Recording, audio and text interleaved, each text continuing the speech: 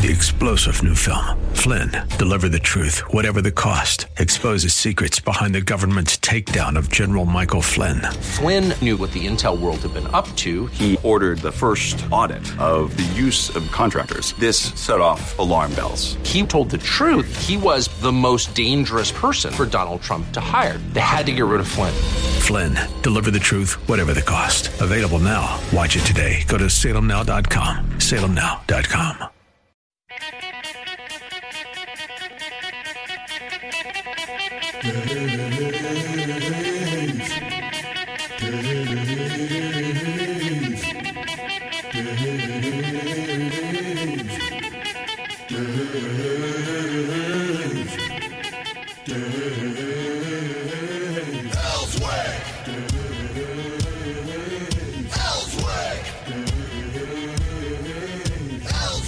This is the Dave Elswick Show. I am Robert Steinbuck filling in for Dave this Friday morning at 6:06 a.m. Good morning, everybody. We've got a busy show, as we always do. Lots to talk about. Excuse me, I still have a bit of the morning voice, not particularly good for a morning host. In any event, we are going to be joined. Don't worry, folks, I'll get rid of it. We're going to be joined later in the morning by our good friend, attorney and professional engineer, Chris P. Corbett. I like to call him Crispy Bacon for short. In any event, he will join us to talk about important issues of the day. But we're going to start our conversation one-on-one or one-on-many, whatever the case may be, because I really want to raise some important issues with you. The world is really at a remarkable time now, folks, and there's a lot to talk about because no longer has nuance or is nuance even in the mix. It is all, no pun intended, black and white at this point.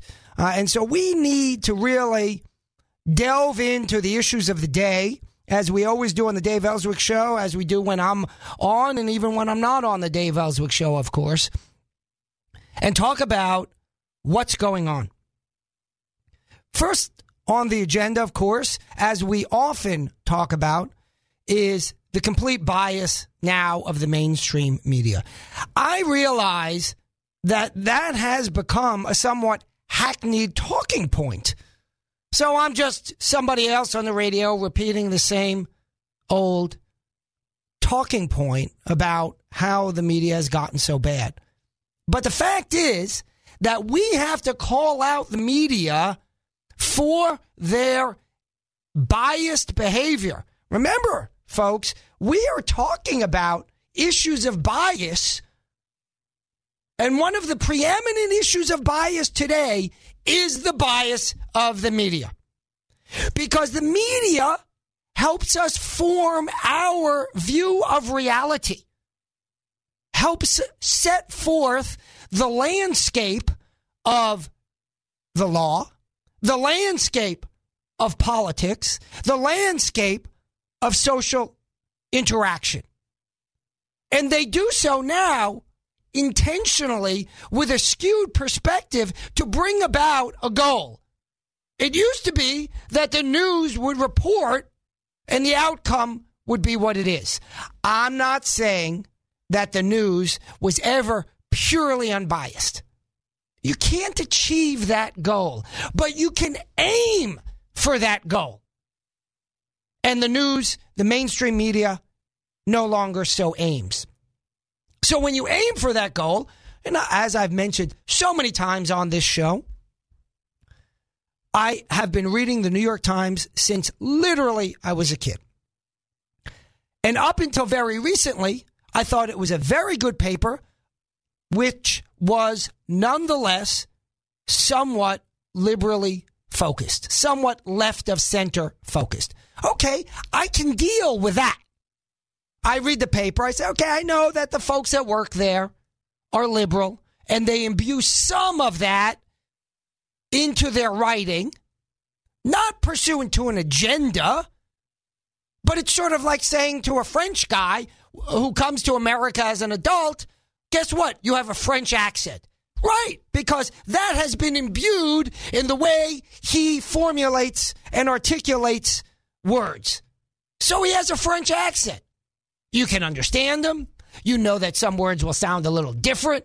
And you know the source of that difference and how to filter out that difference.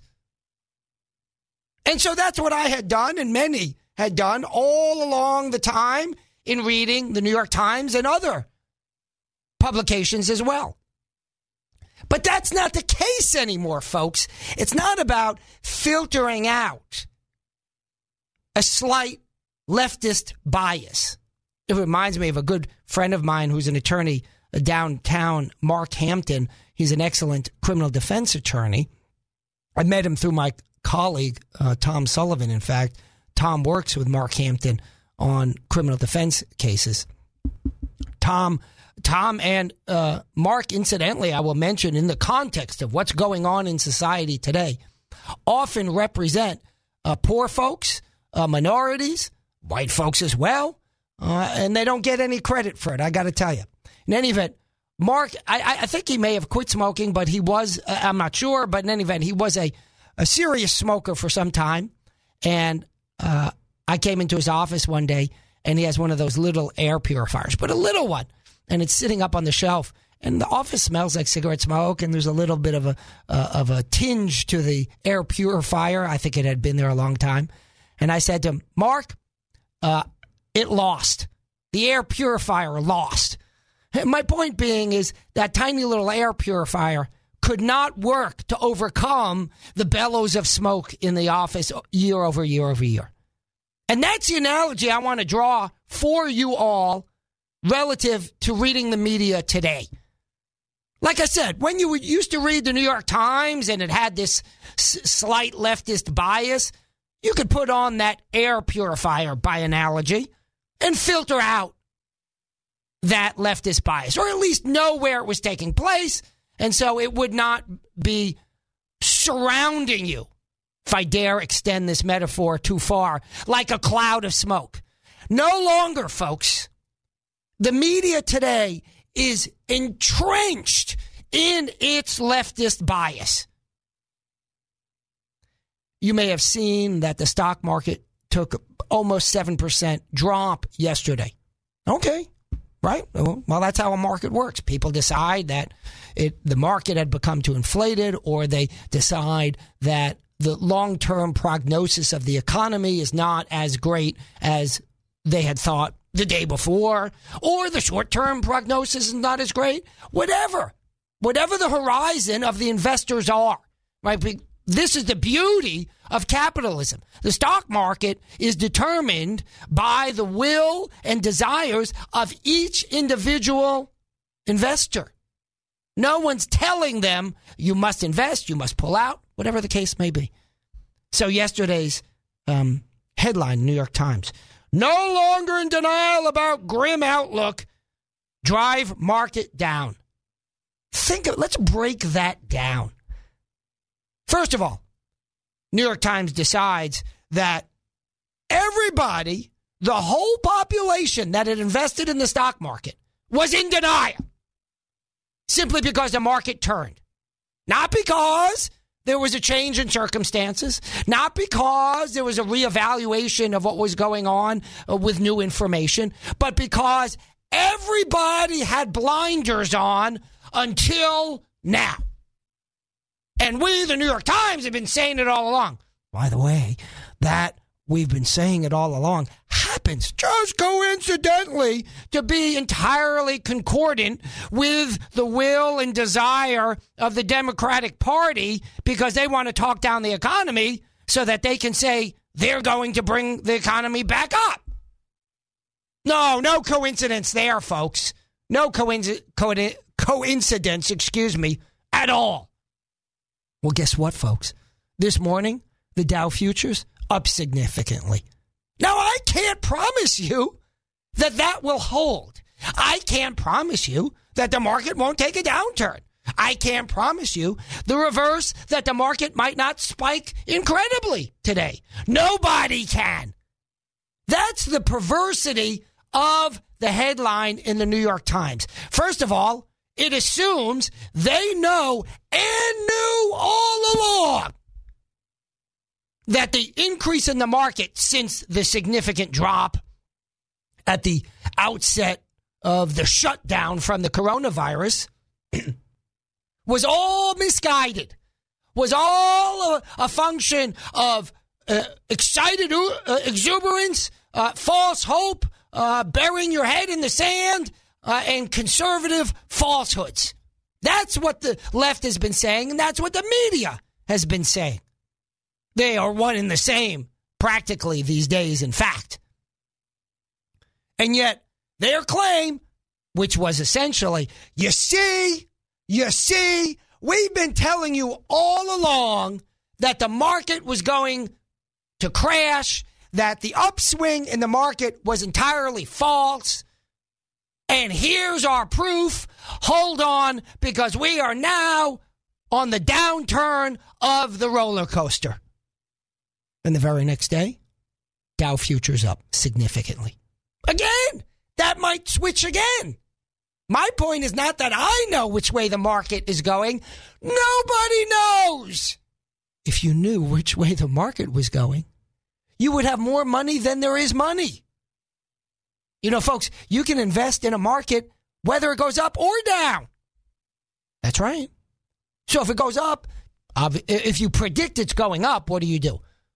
The simplest thing is you buy stock or a basket of stocks. Because if you buy it today and you think it's going to go up tomorrow and it goes up tomorrow, that stock or basket of stocks is worth more tomorrow, and then you can sell them.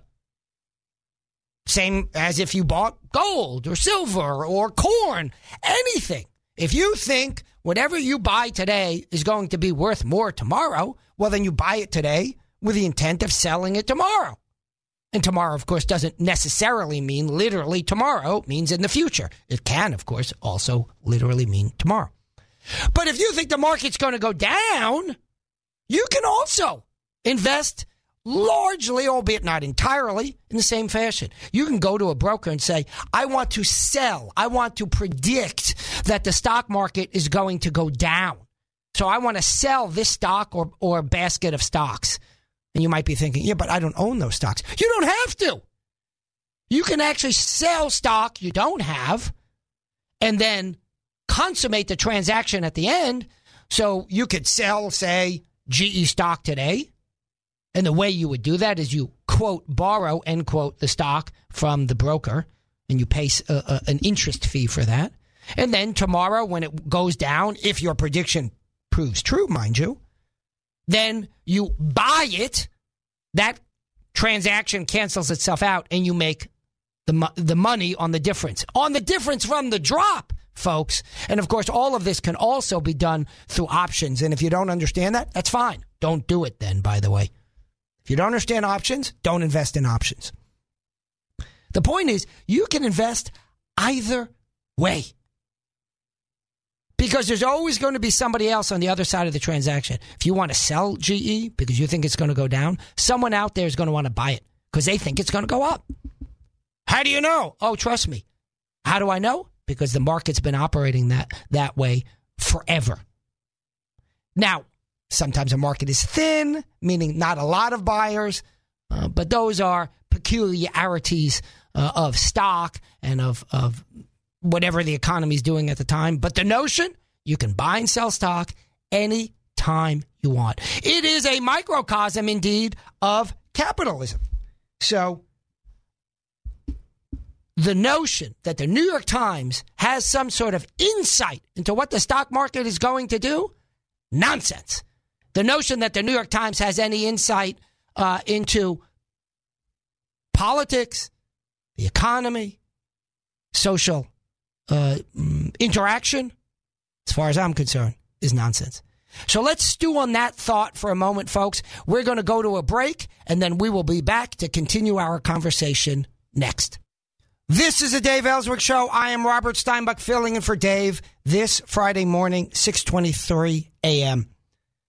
Folks, before we get back to the conversation, I wanted to let you know that there will be a Trump rally June 14th at the state capitol at 2 p.m., and Dave will be emceeing that rally. Lieutenant Governor Tim Griffin will be there. Jan Morgan will be there. Pastor Iverson Jackson will be there. So I thought you would be all interested in hearing about that. Again, the date is June 14th at the state capitol, front steps, 2 p.m. Folks, we're talking about the environment in which we live today. And of course, I don't mean the environment like the trees and the grass, albeit that is relevant. I mean the political, the social environment in which we live today. Because it's really remarkable when you look at what is going on around us to say to yourself, is that real? Did that just happen? And case in point, have you seen what's going on in Seattle? The police, not at their instructions, not at their desire, mind you, have withdrawn from part of Seattle. They've said to these protesters, oh, there's no law there. You're in charge now. You're in charge now. Now, I don't know how that applies, by the way, in terms of those people in that section that own property, that rent buildings, that live there, that work there. I don't know what that environment's like, but I've got to believe it's not literally a desert of sand so that there's nothing to be had there. And yet the government has said there's no government there. No, government doesn't apply there because these protesters have taken over. This is exactly what the president has been referring to when he talks about lawlessness, and what Tom Cotton was referring to when he said you can't have a system where there is violent rioting. He didn't even get to, frankly, the point of complete abandonment of our soil by our government entities. That's how absurd it is. And yet we see it happening in Seattle. You know, I have a lot of good friends who are conservative. I have, by the way, quite a number of good friends who are liberal as well. But on occasion, I hear from a conservative, one of these, I forget the term, but they're like protesters, meaning they say, oh, they're sovereign nation types. And I got to tell you, folks, I understand the theory that underlies it, but when you say I'm not part of America, not you, the listening audience, I mean, when these people say, I'm not part of the United States, I declare myself independent for these reasons, or this document, the Constitution, such and such, so-and-so says I'm independent, and therefore your authority doesn't apply to me. The way authority works is if someone can impose his will upon you, then they have the ability to do so. That's tautological. That's definitional. That is because it's defined that way. In other words, you can claim all you want that the police, the government, whatever it may be, has no authority to stop you, to search you, and to throw you in jail. But when they stop you and search you and throw you in jail and there's no judge to say otherwise, that means they have the authority. So if the claim is kind of a religious claim, meaning not entirely provable in the end, but nonetheless, if the claim is, I disagree that they have that authority, even though they exercise that authority, okay, that's a philosophical difference. You can disagree as to events that have occurred in the Bible. I don't think that God split the Red Sea. All right. Well, I mean, I'll refer you back to the Bible, and you say, well, I don't believe that book is accurate. Okay. At that point, I'm not saying I agree with you, but at that point, that's the end of the discussion, right? You believe one thing, I believe another thing. I've got some body of evidence to support it, and you say that's not sufficient. Okay. What can I tell you? Same thing about these folks who claim to be sovereign, which is, okay, I get where you're coming from. I understand the logic of your position. But after that, guess what? Government's still going to throw you in jail. So if I am willing to criticize those folks that say, even though philosophically I understand some of your tenets, where you're coming from, where you say there is an illegitimacy to the exercise of authority, that authority nonetheless exists, and it is implemented against you. And so to claim that you're sovereign is rhetorically fine, but that's about all it is. It's rhetoric. And yet now we have the same thing sanctioned by government. Leftist government in Seattle, but nonetheless sanctioned by government. What? The government says, oh, by the way, you folks that decided you're sovereign, We recognize that. Wait, what? If that's the case, then guess what? Then maybe the conservatives who believe in this sovereign nation notion, you like that? Sovereign nation notion? Who believe in this sovereign nation notion can go ahead and do their thing too. So be careful, lefties, what you wish for, because you might get more of it than you actually desire. The notion that we would let protesters take over some section of the United States and declare it effectively independent, sovereign, is absurd, is patently absurd. Now, I'm not saying you go in there and you shoot them all. You go in there and you do what you're supposed to do. You use proper techniques. Think about that, folks, as we go to break right now. This is the Dave Elswick Show. I am Robert Steinbuch filling in for Dave on this Friday morning. It is 6:35 a.m., and we continue our conversation. However, if you miss any of the show, today or otherwise, be sure to listen to Dave on his podcast on 101.1 FM, theanswer.com. And you can listen at any time, of course, and download those podcasts.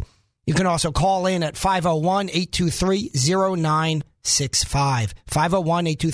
501-823-0965. Folks, much of the discussion right now that's going on regarding what stems from the George Floyd killing is a melange, a mixture of proper concerns and political agenda, meaning the former, by definition, has raised some legitimate issues, and the latter is the attempt by the left to put their list of wants in and try to sneak them through, given the uproar and unrest that has taken place.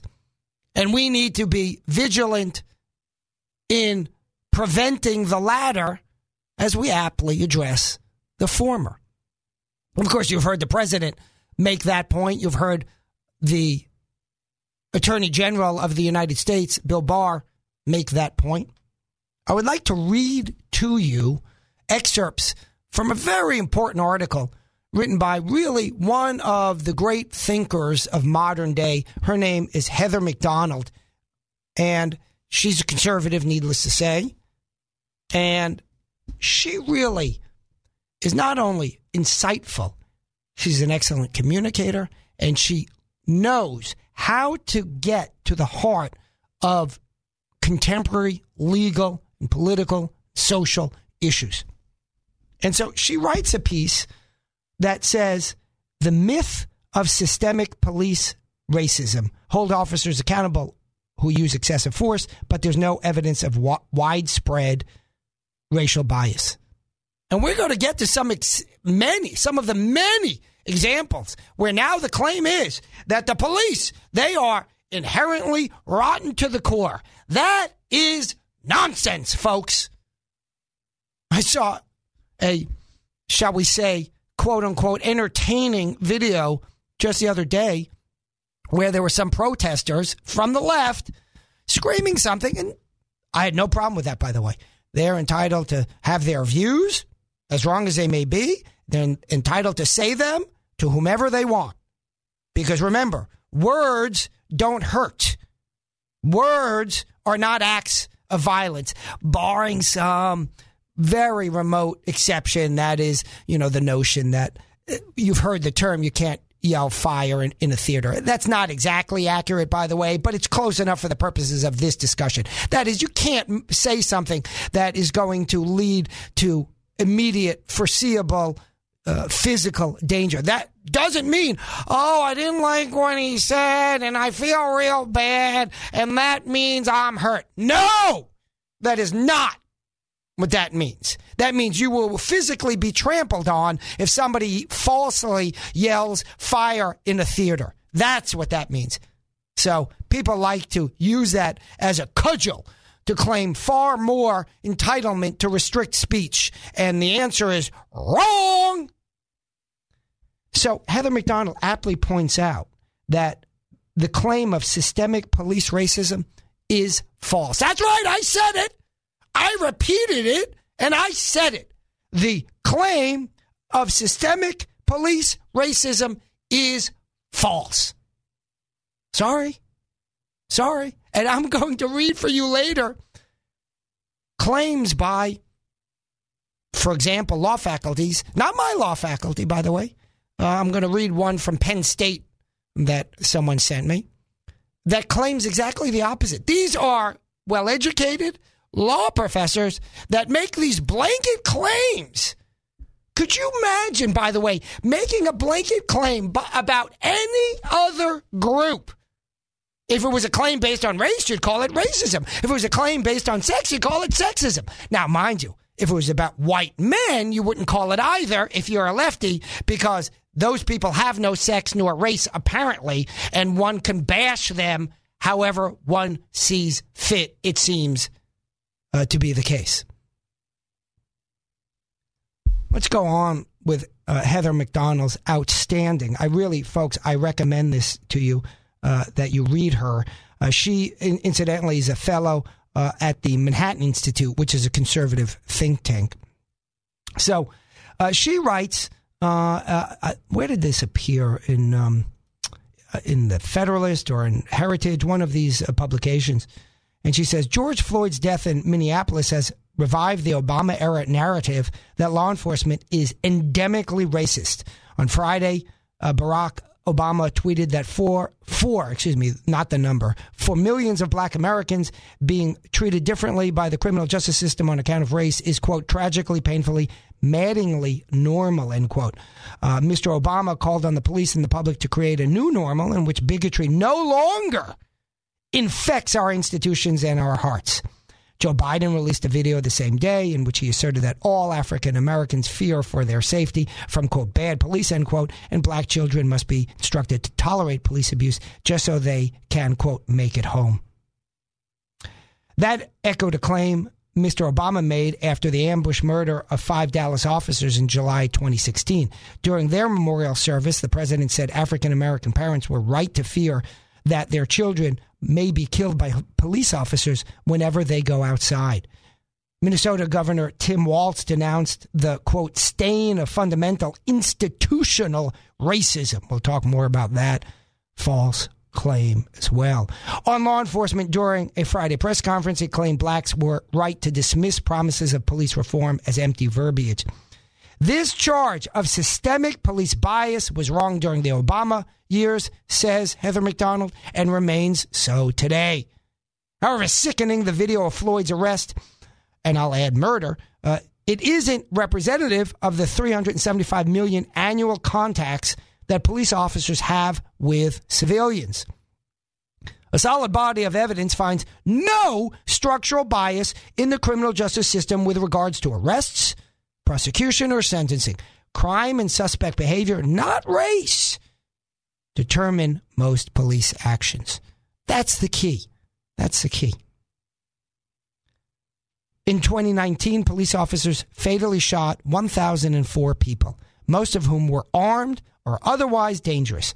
African Americans were about a quarter of those killed by cops, 235 last year, a ratio that remained stable since 2015. That share of black victims is less than what the black crime rate would predict, since police shootings are a function of how often officers encounter armed and violent suspects. In other words, it's not a function of what happens to be your percentage in the population, your whatever cohort we're talking about, whatever group we're talking about. It's not a function that, say, blacks are 13% of the population or Hispanics, I don't remember. Let's say 10%. I don't remember whether that number is correct. Whites, 65%-ish.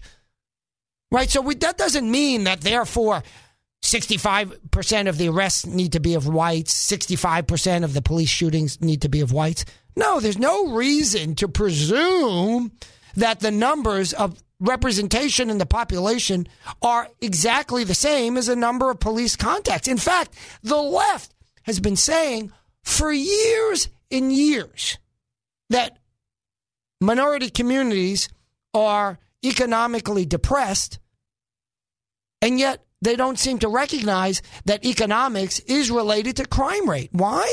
Because when you're poor, you have a greater incentive to engage in crime than when you're rich. That doesn't justify it. That doesn't make it appropriate. But it does make it a greater temptation. It makes it absolutely a greater temptation. Understandably so. And that's a challenge.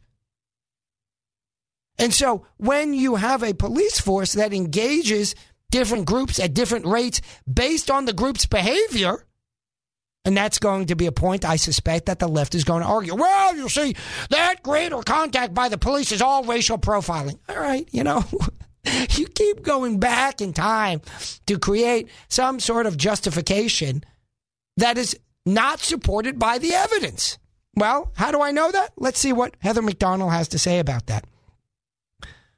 Let's see here. I need to pick up where I left off. African Americans were about a quarter of those killed by cops. I said that last year, a ratio that remained stable since 2015. The share of black victims is less than what the black crime rate would predict, since police shootings are a function of how often officers encounter armed and violent suspects. In 2018, and this is the key, the latest year for which such data have been published, African Americans made up 53% of known homicide offenders in the U.S. and commit about 60% of robberies, though they are 13% of the population. And that's the point. Should it be the percentage in the population that dictates the outcome of police interactions, or should it be the amount of crime? I want you to think on that point. Heidi, why don't we take our break now, and we'll come back with the rest of the Heather McDonald piece after this break, and I will tease at the top of the hour, Chris Corbett is going to join us. Remember, Chris Corbett is a lawyer and a professional engineer, and I hope future candidate for state senate. So with that, let's take a break, and we will be back after these words. This is the Dave Elswick Show. I am Robert Steinbuch, filling for Dave this Friday morning, 10 minutes before 7 a.m. Folks, we are talking about the Heather McDonald piece in which she points out that the claim of systemic racism in our police forces is simply not supported. Sorry to the left, I say. That is not supported. That doesn't mean that there aren't racists. There are. There always will be, I dare say, in every aspect of society, including the police, of course, because they are part of society. But it does not mean that the police is systemically biased, or, I love the term, I say somewhat mockingly, I must concede entirely, structurally biased. Now, there is a notion of structural bias that could be legitimate, not true, but legitimate. That means if you have a system like apartheid, one can call that a structural bias because it is a law that literally says that blacks should be treated differently than whites. But we don't have such laws. In fact, we have laws quite the opposite. So this claim of structural bias is not even a concept that is... I'm struggling, frankly, for a word, but it's not a concept that makes sense. What is it, the walls? Is it the structure of the building that make it biased? There's nothing in the system. Are you saying that there's so many biased people in the organization that it's structurally biased? Well, the claim that there's so many biased people in the system is false, but even if it were true, that wouldn't make it structurally biased. But you see, when you use the term structural bias as a lefty, that allows you to make the next leap. What's the next leap? To say, well, you see, this has got nothing to do about individual preferences. It's got nothing to do with how people think. It's inherent. It's irrespective, no less, of individual actions, desires, preferences. It's built in. And then what's the next step? Tear it down. Tear it down entirely. And people, I've said this point for some time now, and people said, oh, come on. Oh, come on. You're exaggerating, Rob. Oh, come on. Have you heard defund the police? Have you heard that one? They are now, the lefties, open in their claims for overturning the foundations of our system. Of course, this is what the left had been criticizing the Russian intervention in the election about. Because what do the Russians want to do? And what have they wanted to do? Just sow discord. Just say that everything that we believe in is nonsense. Just to create havoc. Because the more havoc here, the more of a vacuum politically, socially, economically they can try to fill. So the irony is that the left is doing exactly what they have complained about the Russians doing in regards to the election or elections. In any event, let's get back to the actual text of the Heather McDonald piece. She says the police fatally shot 9 unarmed blacks and 19 unarmed whites in 2019. Now, let me comment on those numbers for a moment. Obviously, if you're a family member, friend, or even just a member of society, 38 shootings of unarmed people causes concern, albeit you can shoot an unarmed person legitimately in a certain context, right? And that is the standard correctly is if you feel your life or someone else's life is in jeopardy or significant risk of bodily injury, or I think, let me say it differently, slightly differently, risk of significant bodily injury. Yeah, well, both of those can occur with someone being unarmed. But the point I'm trying to bring out is 38 in a population of roughly 350 million people does not describe some sort of system of murder. It does not. So she goes on to say that the police fatally shot, as I said, 9 unarmed blacks and 19 unarmed whites in 2019, down from 38 and 32 respectively in 2015. The Post, this is based on a Washington Post database, the Post defines unarmed broadly, in fact, to include such cases as a suspect in Newark, New Jersey, who had a loaded handgun in his car during a police chase. In 2018, there were 7,407 black homicide victims. Assuming a comparable number of victims last year, those 9 unarmed black victims of police shootings represents 0.1% of all African Americans killed in 2019. But just to emphasize, that doesn't mean that we should look past even one killing that is improper. As I said, killing someone who's unarmed doesn't necessarily mean that it was an improper killing. We need to investigate that. By contrast, a police officer is 18.5 times more likely to be killed by a black male than an unarmed black male is to be killed by a police officer, just to set forth some additional statistics. On Memorial Day weekend in Chicago alone, 10 African Americans were killed in drive-by shootings. Such routine violence has continued. A 72-year-old Chicago man shot in the face on May 29 by a gunman who fired about a dozen shots into a residence. Goes on about other Chicago-based killings. The latest in a series of studies undercutting the claim of systemic police bias was published in August 2019 in the Proceedings of the National Academy of Sciences. The researchers found that more frequently officers encounter violent suspects from any given racial group, the greater the chance that a member of that group will be fatally shot by the police officer.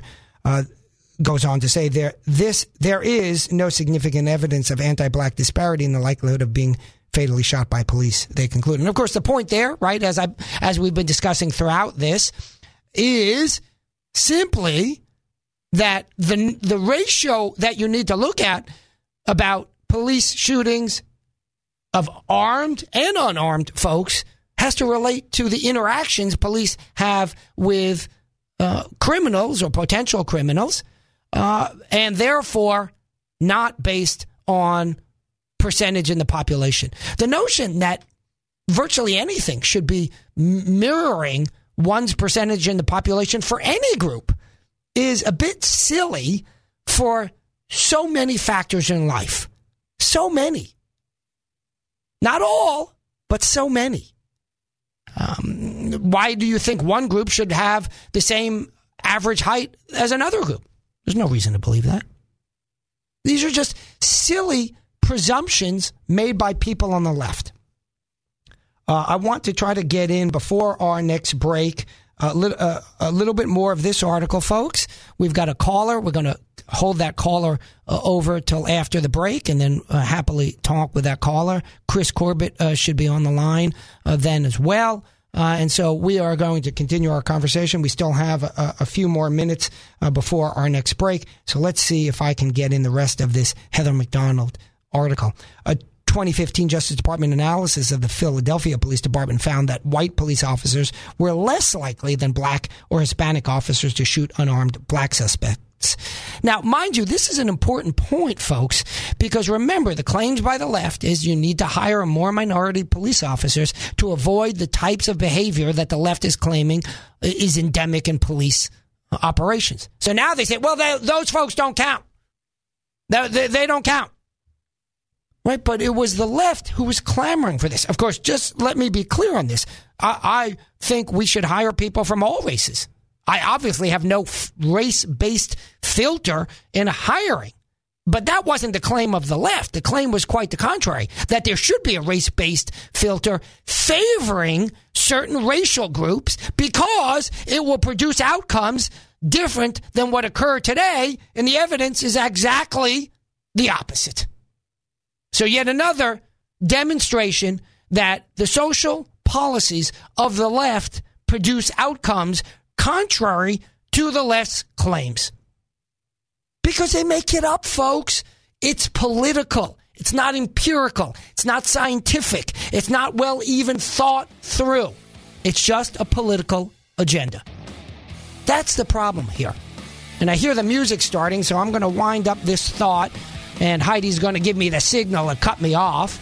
But the point is that we've got a little bit left to this Heather McDonald piece.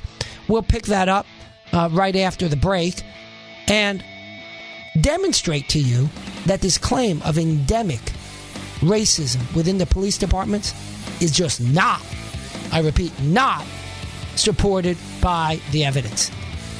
So I want you all to think about that. We're going to take our break and we'll be back.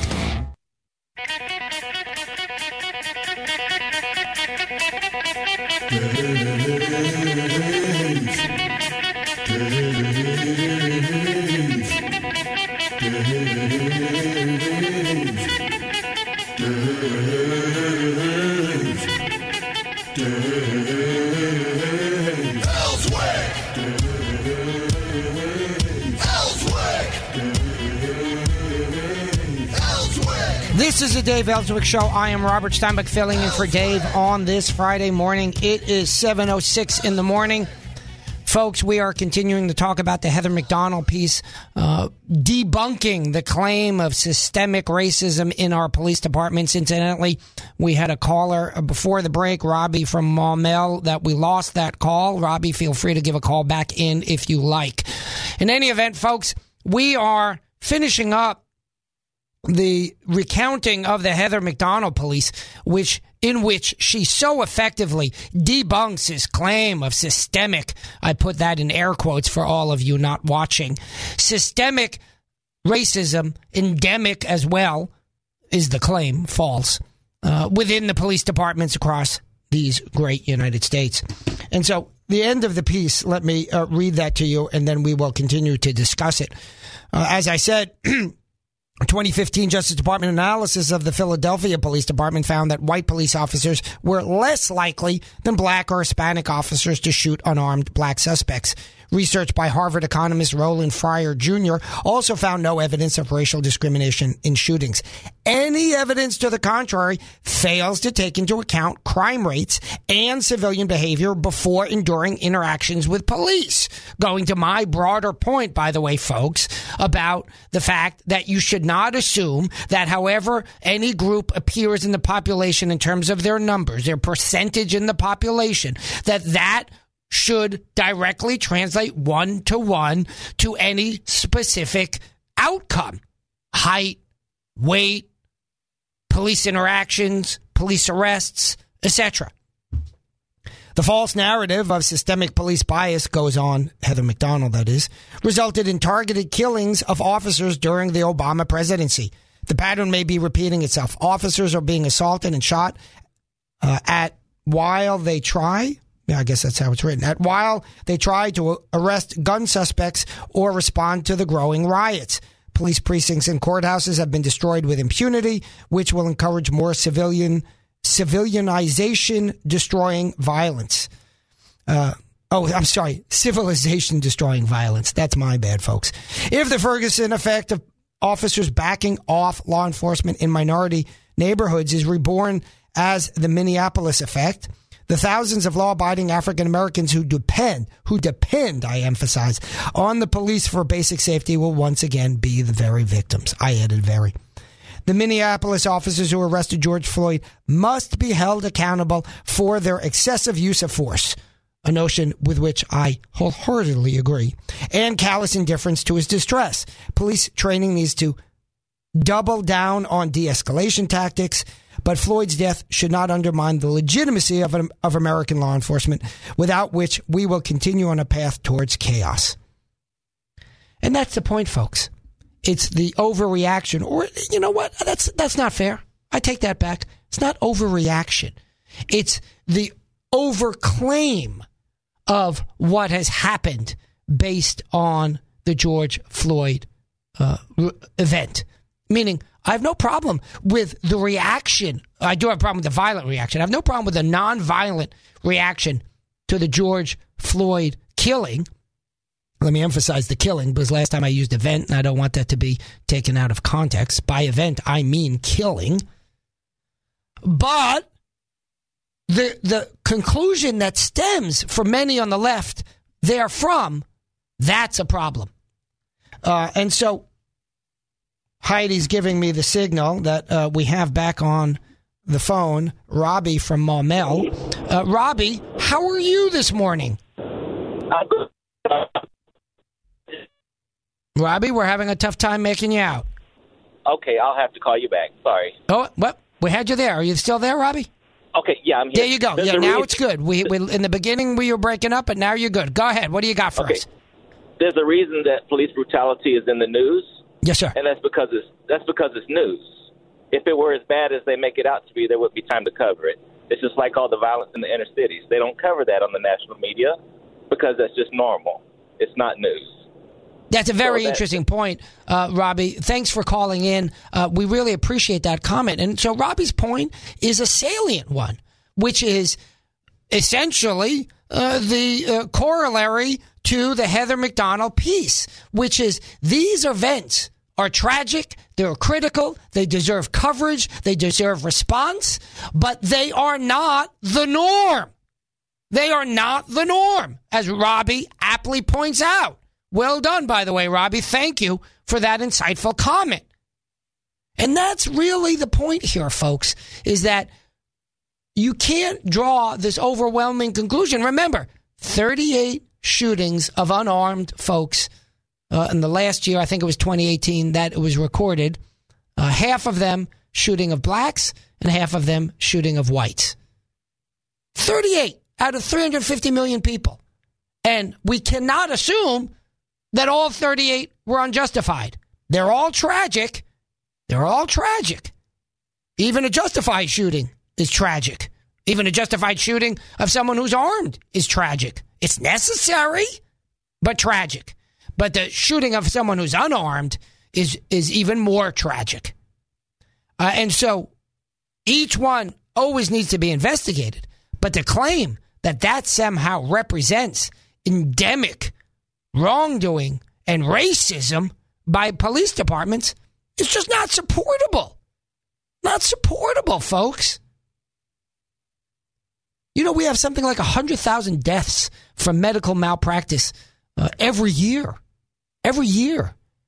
Does that mean that the medical system is out to kill us, or there's some inherent bias or racism or some other level of intentional wrongdoing? No. It does mean there's a level of negligence that's too high.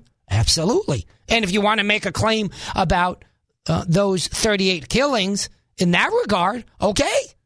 That's a fair argument to make. You can also, by the way, regarding the 38 killings of unarmed folks, investigate whether they were intentionally wrong as well. Absolutely. Absolutely, you can. But even if you were to be able to prove that all 38 were intentionally wrongdoing actions, indeed racist actions, well, you couldn't claim all 38 to be racist because only half of them, only 19 out of the, no, I'm sorry, it was 38 white and then 19 black. So the total is whatever that adds up to. Don't ask me to do math on the fly. In any event, if you're claiming that the 19 killing of black folks was racist, you can investigate that, but you can't claim it outright up front. And even if you would be able to prove that claim entirely, that would not demonstrate endemic racism across police departments. It just wouldn't. The math doesn't work out, folks. So I think we need to move away from this claim, as Heather McDonald aptly points out, that our police departments are endemically racist, and move towards an investigation of what we can do to improve policing. Incidentally, I will mention that I believe it was even prior to this whole series of events stemming from the George Floyd killing, that our mayor here in Little Rock, Frank Scott, who appointed the police chief, who is now under fire, the mayor has now established some committee, commission, whatever you want to call it, to overlook, oversee, investigate, whatever the right term is, what's going on in the police department. In large measure, let's be frank, no pun intended, folks, to cover the mayor's behind, because the mayor is being criticized for hiring this absolutely incompetent police chief in Little Rock. Why do I say he's absolutely incompetent?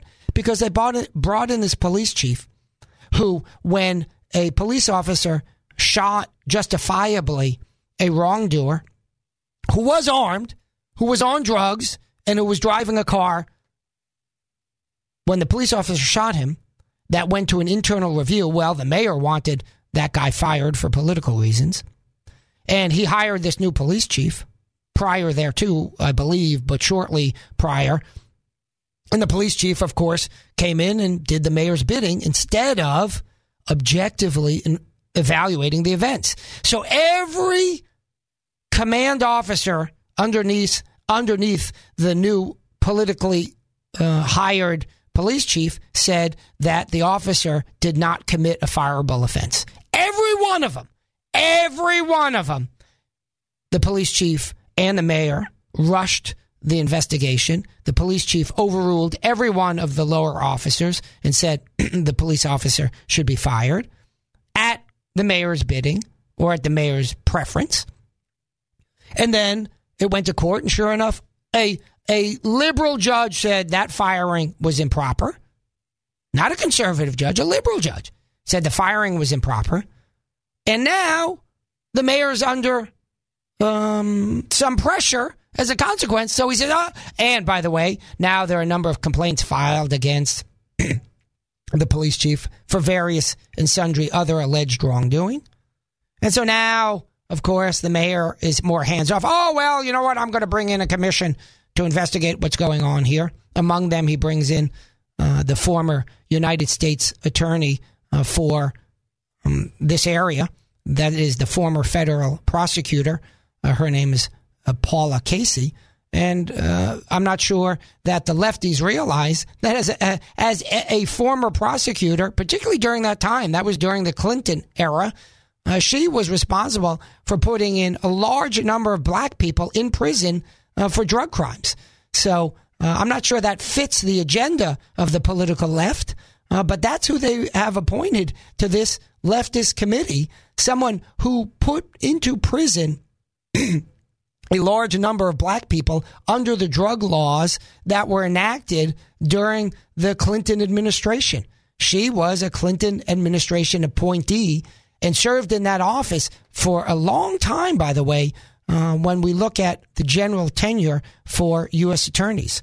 So she has a long history of putting, amongst others, let's be fair, amongst others, black people in jail for drug crimes. So I don't know if the left who have clamored for this commission or the mayor who's a lefty and wants to appease lefty voters, whether they recognize this. But in any event, hey, more power to him. I guess that's he'll get what he asked for. Folks, with that thought, and before we continue on, let's take a quick break, and we will be back after these short messages. This is the Dave Elswick Show. I am Robert Steinbuck filling in for Dave this Friday morning. Let's take a look at the time. It's 7:23 in the morning, and on the phone with us is our good friend, often co-host, and all-around good guy, Chris P. Corbett, also known as Crispy Bacon. Crispy Bacon is, of course, a accomplished attorney in Little Rock, graduate of the law school at which I teach, albeit graduated before I started teaching there, so he didn't have to suffer the indignity of having me as a teacher. And he's also one of not too many professional engineers in this state as well. And then the intersection of those two, that is a lawyer who's also a professional engineer.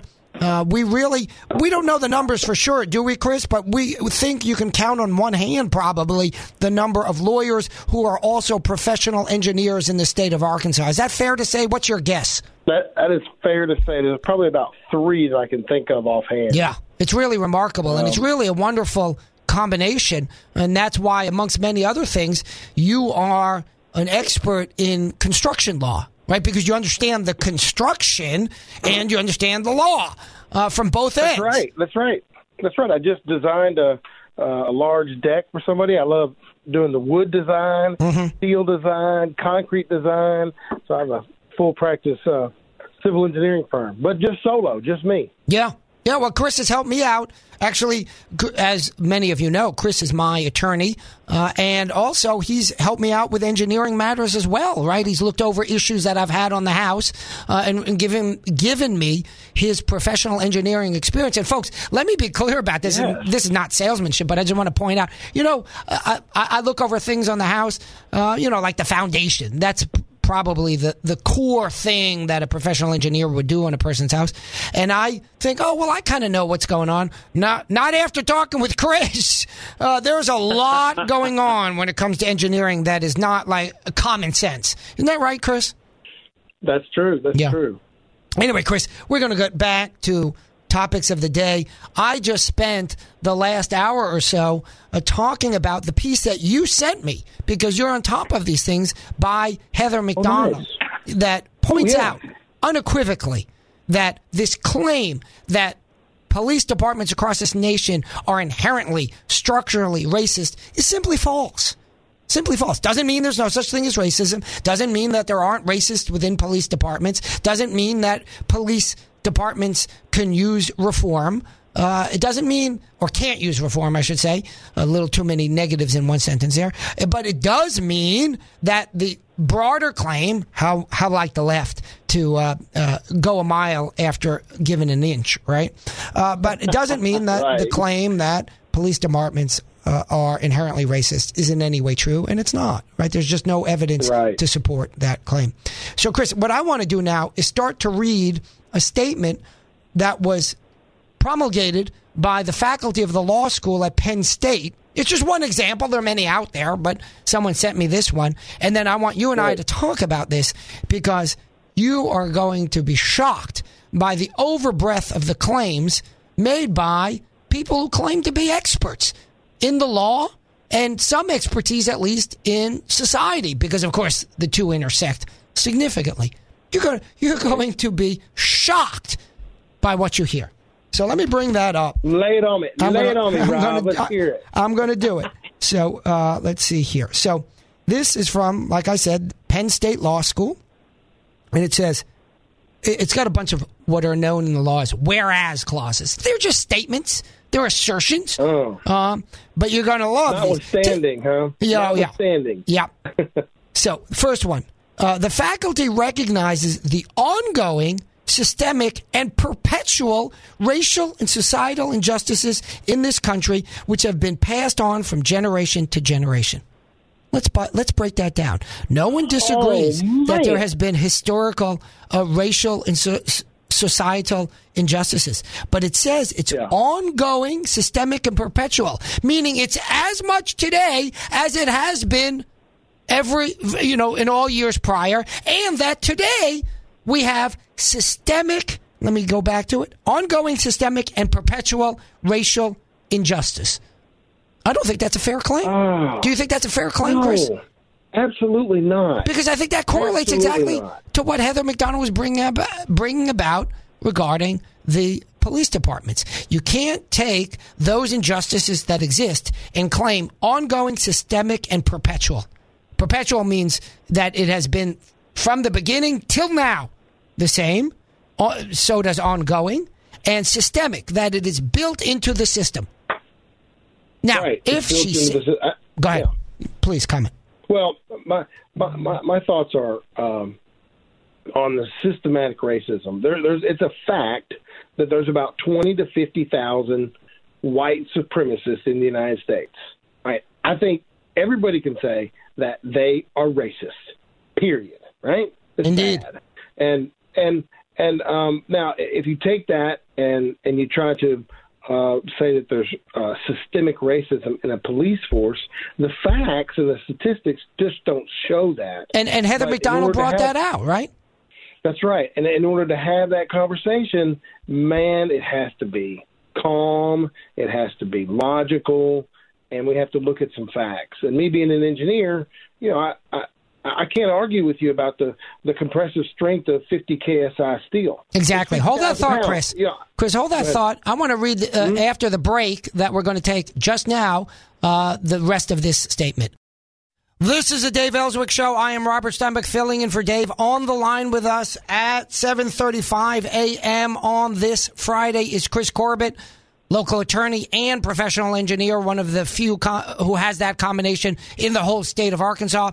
Hopefully a future candidate for Arkansas State Senate, not this coming election, but the following election when Jason Rapert gives up his seat there in Conway. And we'll talk more about that hopefully later in the show, Chris.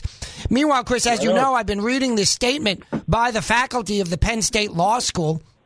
And I'm going to repeat the first clause and then pick out certain select clauses, and then we'll cover the whole document. It's not very long, but I want to do what I've just described for one very important point. I read you that first clause, as you heard, and I said, look what they're saying there. That is the faculty of Penn State. They're saying that we are an inherently racist country, and we've been so from the beginning up until now, and it's always been the same, essentially. And that's really a remarkable statement that fails to recognize the incredible growth that this country's had, and indeed the world has had, right? And so it's really quite sad. We had, amongst other things, a civil war that ended slavery. That doesn't mean it ended racism, but it ended slavery, and we've had positive progressions thereafter. We had in the 60s the Civil Rights Acts, right? And we've had positive progressions thereafter, and yet that initial clause suggests exactly the opposite. And then I'm going to read you some additional ones that double down on that claim. So let me repeat the initial clause, and then let me read you those that have doubled down on it. And then you and I are going to continue this conversation where, remarkably, the folks at the Penn State Law School seemingly believe that we live in a time as inherently racist as it was during slavery. And that's just remarkable in my mind. The initial clause is the faculty recognizes the ongoing systemic and perpetual racial and societal injustices in this country, which have been passed on from generation to generation. And they continue. Whoa. Right? Yeah. Right? They continue. Well, the faculty recognizes that these injustices have existed since the original sin of slavery and have been furthered by Jim Crow laws and unequal treatment of black Americans in our judicial system. Further doubling down on the fact that it is the same. Right? Isn't that remarkable? Then it says, the faculty especially notes and is appalled by the numerous killings that have been committed against black Americans under the color of law. Well, that comment actually I don't have a problem with. You should be appalled by killings of anyone under the color of law. Now, I guess I'll let me retreat a little bit on that. Why were there those killings? You know, there's not enough, now that I read it more closely, there's not enough nuance in that statement. As we discussed from the Heather McDonald piece, in the last year recorded, I think 2018, there were 19 unarmed black people killed by police in shootings. So that's 19 out of 350 million people. Each one of those 19 is tragic. 38 white folks similarly killed. Each one of those tragic. And so I'm not sure that nuance is reflected in the comment there, but that comment is at least not on its face dramatically wrong. The next one is the faculty recognizes the lack of accountability for these injustices. Well, which ones now are they talking about? Are they talking about the numerous killings that they reflected? Because I remember the one guy that killed an offender who was running away. He's in jail now. He's in jail now. So the lack of accountability, it's a lack of nuance here, right? I mean, the lack of accountability for every one of these events where some of them may have been wrong and there's no accountability. I don't know whether that's the case, but maybe you could assert that. But there's no such nuance here. It's just claimed lack of accountability. These are huge bites that article is taking. I mean, huge bites. In my mind, Rob, you've got two issues here, right? And two significant issues: racism, right, and then two, police brutality, right, excessive force of police. In my mind, those items are separate. Now, can we have a racist cop? Yeah, can you have an overlap? Can we have an overlap? There is, but in the numerous conversations that I've had with my police friends, is they tell me that the crime and the suspect behavior, not the race, determines most police actions. And does that make sense? It's the actual crime and then the suspect's behavior that determines the police action, not the race. And when I say that, let me say, for example, when I was talking to one officer, he said, look, if it becomes the time and I've got to arrest you, and I walk up to a suspect and I say, okay, you're getting arrested, please put your hands behind your back. If they do that to a white person, to a black person, to a purple person, that person is instantly going to want to go, oh, wait a minute, they're going to be upset. Wait a minute, why am I getting arrested? Well, the time to argue about that and have a meaningful conversation is in court, not right there on the street. So obey the officer, put your hands behind your back, and shut the hell up. It's good advice, Chris. And in fact, the point is that you see, folks, I saw one on television recently where the cops tased two people in the car. Now, they don't show what led up to it. So one can argue, well, that was an illegitimate arrest. Maybe, but I have no evidence that suggests that. The claim wasn't that it was an illegitimate arrest. The claim was, look what these cops are doing to these folks in the car. They're tasing them. Well, here's the thing. If the cops tell you that you're under arrest, you must comply with the arrest. And they refuse to get out of the car. So what are the options? Let them go? That's one option. Oh, that'd be a great outcome, right? If you just say, oh, I'm under arrest, I don't want to be. Oh, okay, have a nice day. Wait, what? Yeah. Wait, what? That can't be the option, right? Well, Number two, they're going to put the cops. Yeah, go ahead. Go ahead, Chris. They're going to put handcuffs on you. And so I said, well, at what point does it become resisting arrest? At what point do you decide to escalate the use of force? And I said, I want to know. I don't want to know. I really want to know. He said, if you snatch your hand away from my hand, that's resisting arrest. If you simply pull back. Well, it's an important point, right? Because here's the thing. When cops are effectuating an arrest and people, they say, well, I didn't do anything. Well, maybe that's right in the following sense. You didn't do anything when they told you, turn around. You didn't do anything when they told you, put your arms behind your back. You didn't do anything when they said, get down on the ground. Yeah, that's therefore resisting arrest because now they have to do it for you. And if they have to put you down on the ground, if they have to put your hands behind your back, if they have to do the things that they've instructed you to do reasonably, let's assume reasonably, and I'm going to bring up an example to the contrary in just a second, well, then you're resisting arrest. I do want to give one example to the contrary. There was this cop, I want to say in the southeast of the country, I don't know, South Carolina, I can't remember for sure, where he shows up to a hotel and some folks are doing something, I don't know, they were making some sort of disturbance or something. He's got an AR-15 pointed at them. And he said, all right, get down on the ground. And it was, I don't know if you ever played like on a cruise ship. I've seen it on TV. I haven't done it where they do Simon Says, right? And it gets increasingly difficult. Now, Simon Says, left arm up, right leg down. Then they don't say Simon Says. Then you get kicked out. And I'm not trying to make light of it, but that becomes increasingly complicated very easily. And he starts giving these instructions to the guy on the ground. And he's like, okay, get on your knees, crawl towards me, hands behind your neck, crawl towards me. Wait, what? How am I crawling with my hands on my knees with the what? Huh? And he starts barking out these entirely inconsistent orders. And the guy is crawling forward. He's wearing like boxer shorts and or regular shorts that look like boxer shorts. I don't remember which kind. Right. But in any event, they start to slip down. So he instinctively puts his hand down to pull up his shorts that are going down. Guy shoots him. So oh my God. Kills him. That guy got, I believe that guy got fired, and I think he was actually prosecuted. I'm not sure, but I think so. And a good riddance to bad rubbish in that context. So that's entirely unreasonable instructions. By the way, unreasonable because one can't physically follow them. But if a cop says, get on your knees, and you say, well, that's unreasonable because I shouldn't be arrested. No, that's not what I mean by unreasonable. I mean physically unreasonable, meaning not something that can be done. If he says, jump up on one hand and do a somersault, that's unreasonable. If he says get down on the ground and you think it's unreasonable because you shouldn't be arrested, no, that's not what we're talking about when we say unreasonable.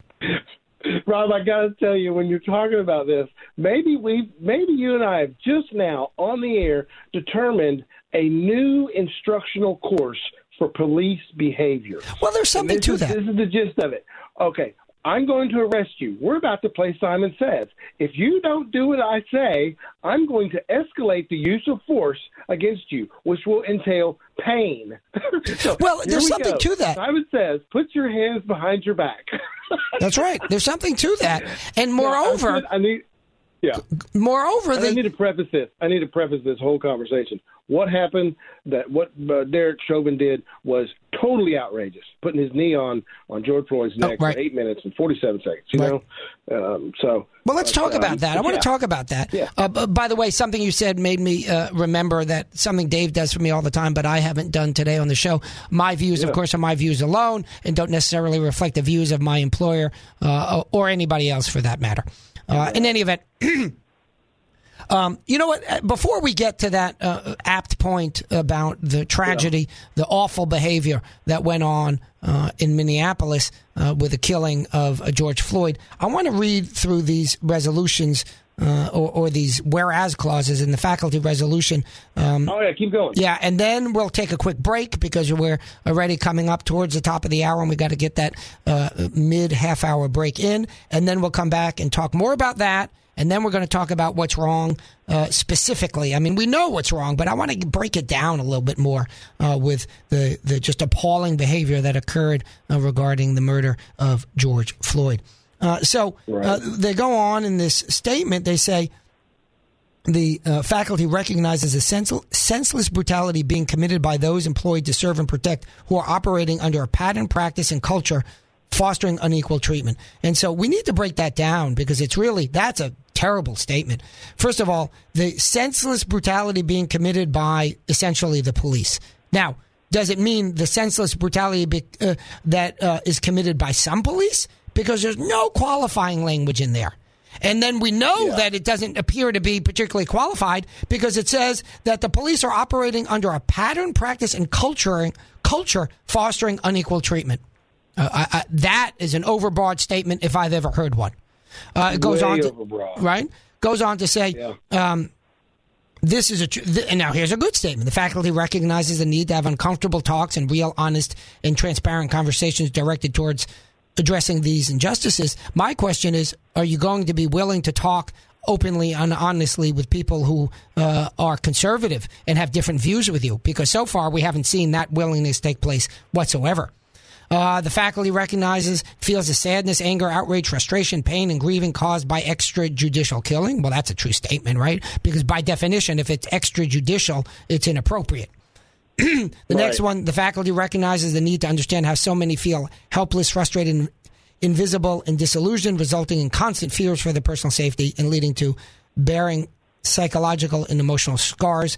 And, well, there's some truth to that, but you also need to recognize that people are being told that every event is an indignity and not every event is an indignity. So some of these reactions are a function of being told that every event is an indignity. The faculty recognizes that racism is an incessant malady and scourge to an otherwise organized, civilized society. Of course, that's an entirely true statement. Faculty recognizes that systemic discrimination and unjust racial inequities, continue to appall and plague our nation. Systemic discrimination and unjust racial inequities plague our nation. There are a few more, but we're going to have to take a break now. But that one is remarkably overbroad and exactly the point that Heather McDonald disabuses us of. With that, think about that. Let's take a break, and we'll be back after these words. This is the Dave Elswick Show. I am Robert Steinbeck, filling in for Dave on this Friday morning, 7:54 in the a.m. On the line with us is Chris Corbett, attorney, professional engineer, hopefully future candidate for state senate up there in Conway. Chris, I'm just finishing up, as you know, reading the statement by the Penn State faculty. So just bear with me for a second. I want to repeat the one that I find perhaps most troubling, but certainly troubling in its inaccuracy, to be clear, and then go over the remaining ones very quickly. I'll do a little summary of them, in fact, and then continue our conversation on these points being made here and the broader context, including the discussion of the Heather McDonald piece that we talked about earlier. For those of you just tuning in, an excellent article written by Heather McDonald, which demonstrates with evidence that the claim of endemic, systemic racism in the police departments is simply unsupported. So we just read, and I'm going to repeat this really inflammatory and inaccurate. I mean, you can be inflammatory and accurate, but inflammatory and inaccurate claim by the faculty at the Penn State Law School, where it says the faculty recognizes that systemic discrimination and unjust racial inequities continue to appall and to plague our nation. So our nation is plagued by systemic discrimination. And that's the statement that prior to the break we just discussed is just not accurate. It's overbroad.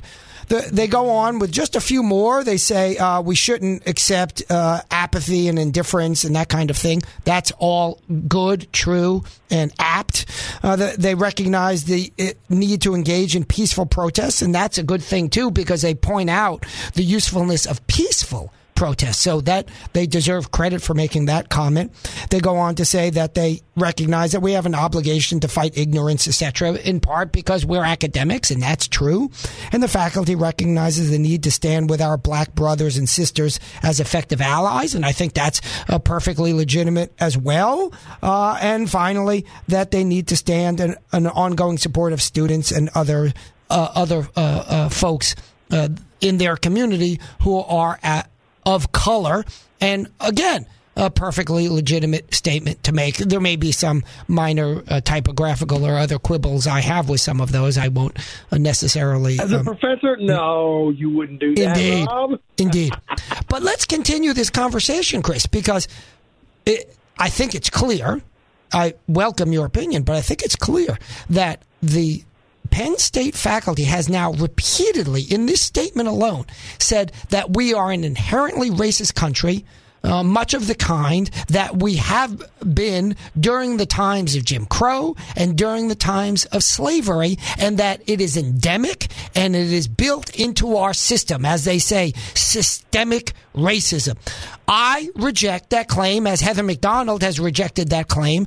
What do you say regarding that claim? Yeah, the facts, Rob, simply don't show that. And when I talk about facts, I'm talking about the number of police interactions in the United States. 375 million police interactions in the United States per year. And do we have bad apples? Yeah. Do we have bad police officers? Yeah. Do we have bad attorneys? Yeah, folks, there's some bad attorneys out there. Guess what? There's also some bad plumbers out there. They make mistakes. Doctors killed 250,000 people last year through mistakes. So the facts that we have bad cops don't make a claim that there's systemic racism in police actions viable. The National Academy of Sciences just published a article came out in August 2019, last year, that said the facts simply don't show that there's systemic racism in our police force. And we hit previously, we talked about it. You know, racism, police brutality, I think are two separate things. They do overlap. But the third part is accountability. The article mentioned something about accountability. There's a made-up legal doctrine called qualified immunity for a government employee. These things need to be hammered. And when I say hammered, I mean be done away with, because qualified immunity is a defense to trial. It's not, you even get to trial because they claim qualified immunity. It's not a defense to liability. It's a defense to bring an officer to trial in a civil case. Chris, as you can hear the music playing you off the stage as you win your Oscar, we're going to go into break shortly. Right on. And with that, I turn it over to Heidi.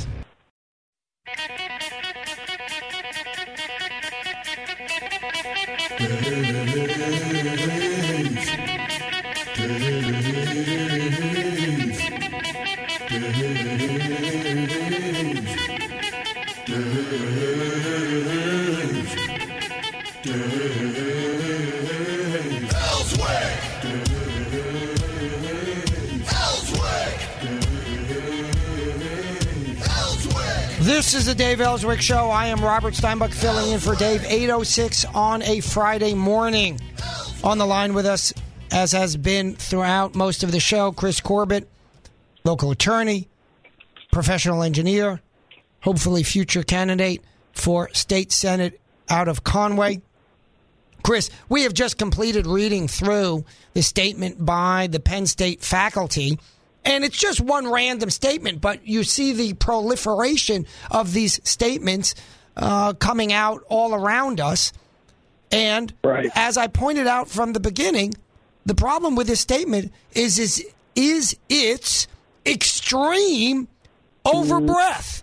The statement echoes these false claims responded to by Heather McDonald, amongst others, also by the president, also by Bill Barr, Attorney General, that we live in an inherently, systematically racist country.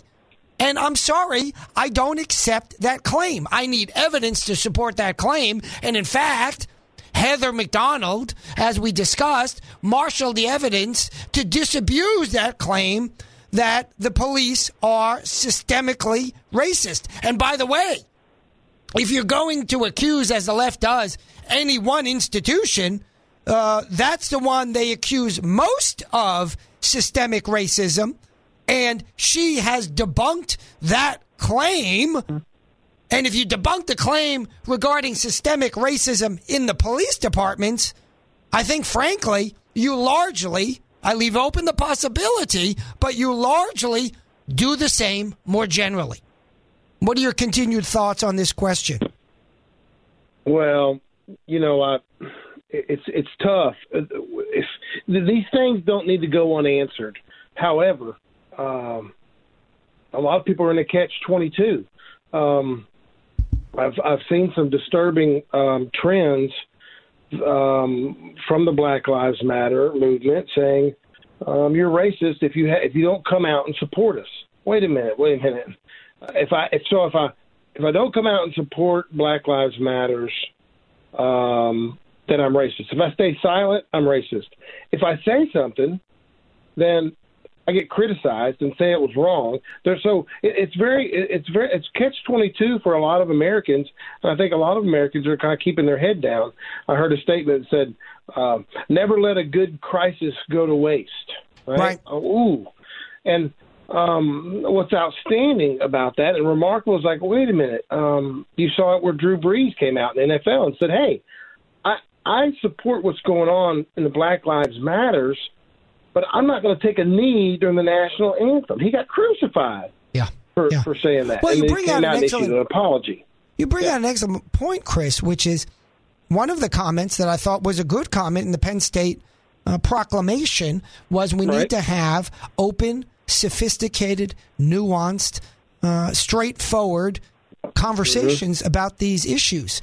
But here, you've just given us good examples of where people have stated their position, and those positions are not ridiculous.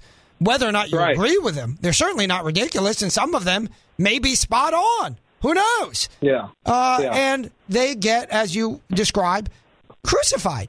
So either we should be able to have open and honest conversations of all reasonable views, or we don't. Right, and that's part of it. That's part of our American values, right? That's right. We can have different opinions. You can have different stances. Now, what's pretty simple is you can't come out and say you're for racism. You can't come out and say you're a white supremacist, right? Good. That's obvious, right? That's good, exactly. But if claiming that if you don't come out and support issues that you're racist because you don't support them is patently wrong.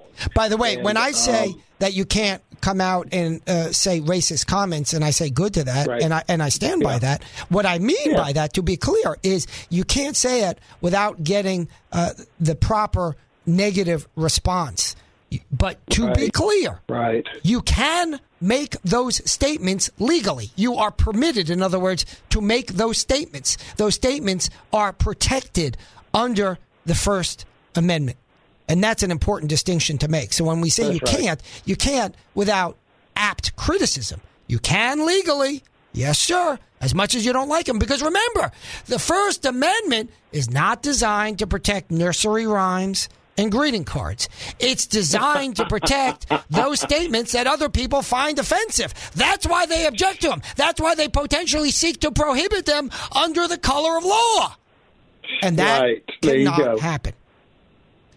You know, I wanted to talk with you, Chris. I don't think there's been enough discussion, frankly, about what went wrong in terms of the killing of George Floyd. What wrong behavior occurred. Now, to be clear, there's been plenty of discussion that this cop killed George Floyd and he wasn't entitled legally to do so. What I mean by that, because killing someone is never a good thing. We always hope it doesn't happen, but you can be legally entitled to kill someone, and the classic example is self-defense. And so this was not a case of self-defense. And what was terrible about this, and what I want to bring out here, is this cop whenever any police officer takes a suspect into custody, all of a sudden that police officer has made that suspect his ward, his child, so to speak. Right? There's that legal concept, as you know, in loco parentis. Yeah. You're acting as the parent. The person can be an adult, but you've taken control of that person. There was a case several years ago in which the DEA had rounded up a bunch of people, and they have these little holding cells in their own office. So it's not, it's not a jail, although I guess it's a jail in the sense that you are held against your preference. But it's not. It's not a prison. There aren't jail guards, all that kind of thing.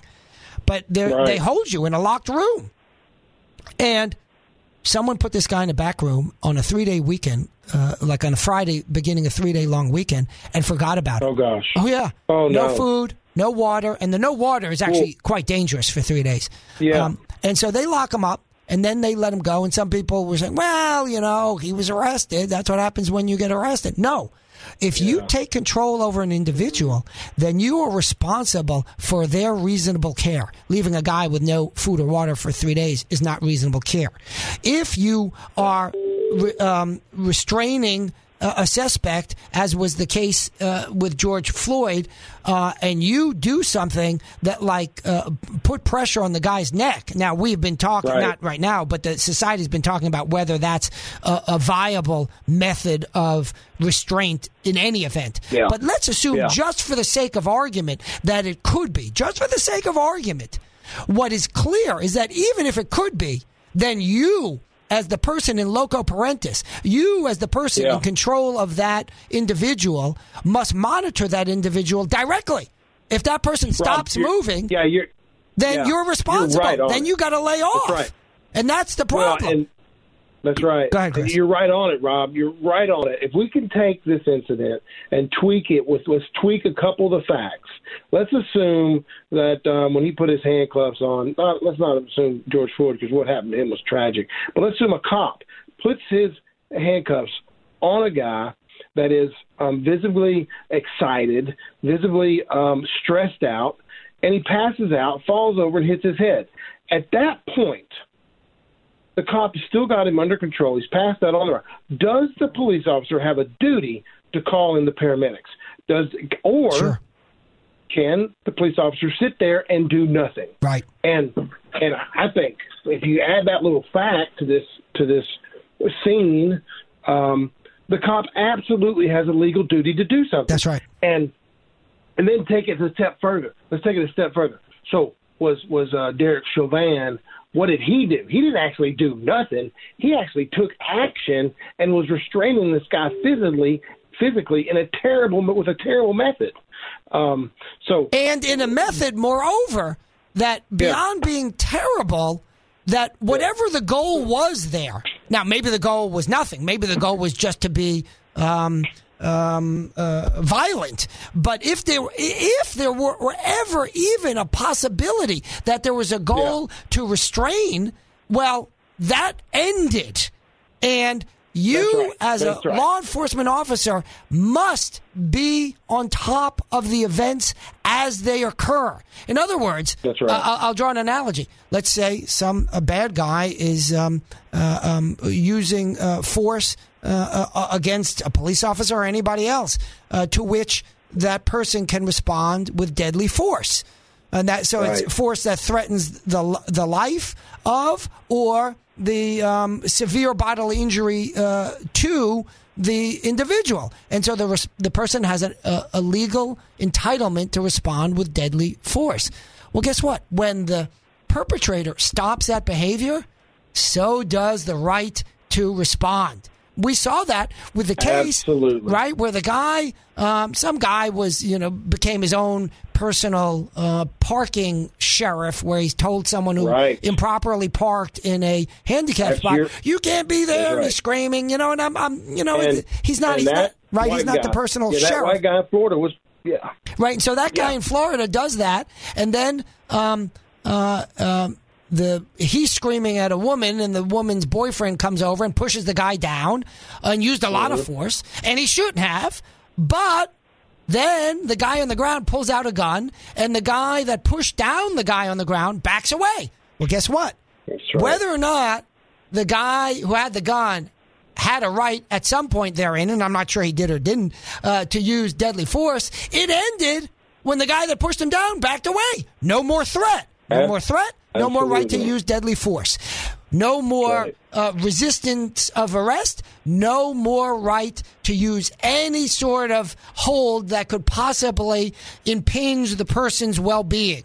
And that's something that needs to be trained. That's separate apart from the fact that the notion that we are holding people with a knee on the neck. It strikes me that I can't envision a reasonable opportunity in which you need to hold somebody by a knee on a neck. Now, I don't want to say all circumstances I can completely conceive of, but I can't conceive of a good opportunity to do that. If you've got several cops down there, the guy's in handcuffs, and he's still resisting, well, bring over 2 more guys to hold him down. Right? Yeah. So, that's where you're getting into like some de-escalation techniques. So you're playing Simon Says, you're going to do what I tell you to do, or I'm going to hurt you.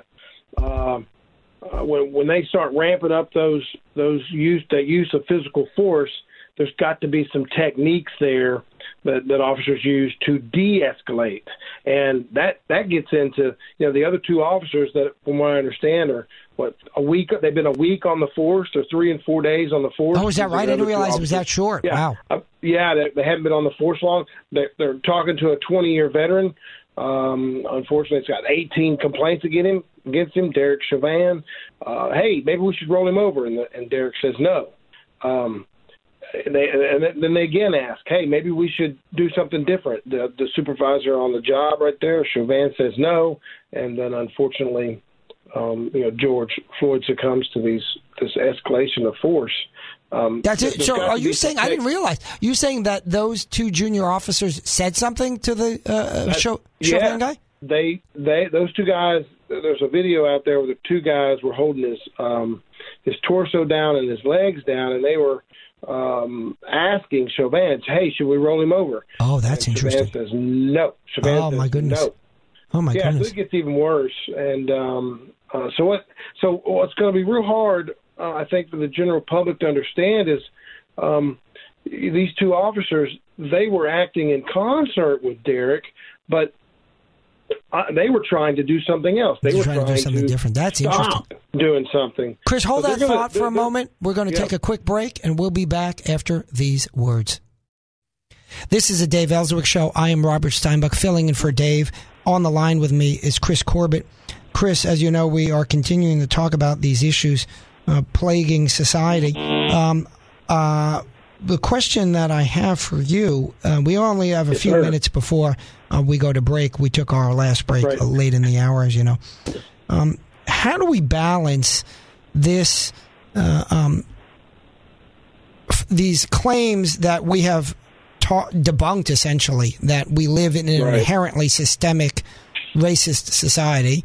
Sorry, Heather McDonald has debunked that claim, with the proper concern that we have instances of police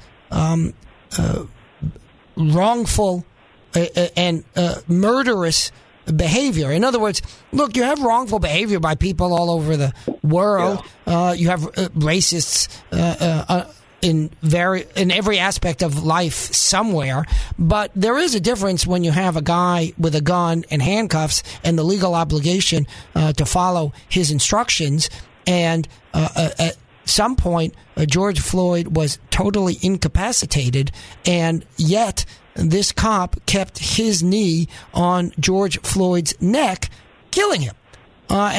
So if you put all that authority in that cop's reach, and indeed, as you pointed out to me, I didn't know, the other cops were suggesting alternatives, turn him over, whatever it may be, and this cop rejected it, and there's no ability to stop that from happening at the moment.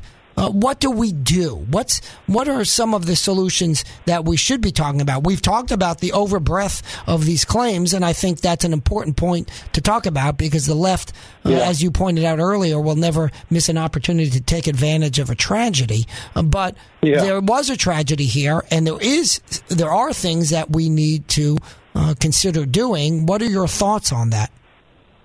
Well, being a lawyer and being a litigator, I would prefer that you have the right to a trial and take these individuals to trial and to get a big, fat judgment on the city of Minneapolis if the proof is there, that they've got some sort of but don't we need to do more than that? Meaning, George Floyd is dead. We don't want another George Floyd murder. What do we do? I realize, I think you're right, that if you get a big judgment, it acts as an incentive to correct the wrong. And that's why here in Arkansas, for example, we need to do away with the sovereign immunity that recently has been implemented. And most of maybe all of the Republicans that I know of agree that we need to do away with it. It's a bad idea. Right. And those few folks out there somewhere in the ether that claim, oh, well, you see, it's going to cost the state money or a city money. Yeah, it's going to cost up front some money. And in the long run, it's going to save money and save lives because it makes people responsible. So we need to do away with that sovereign immunity. Go ahead.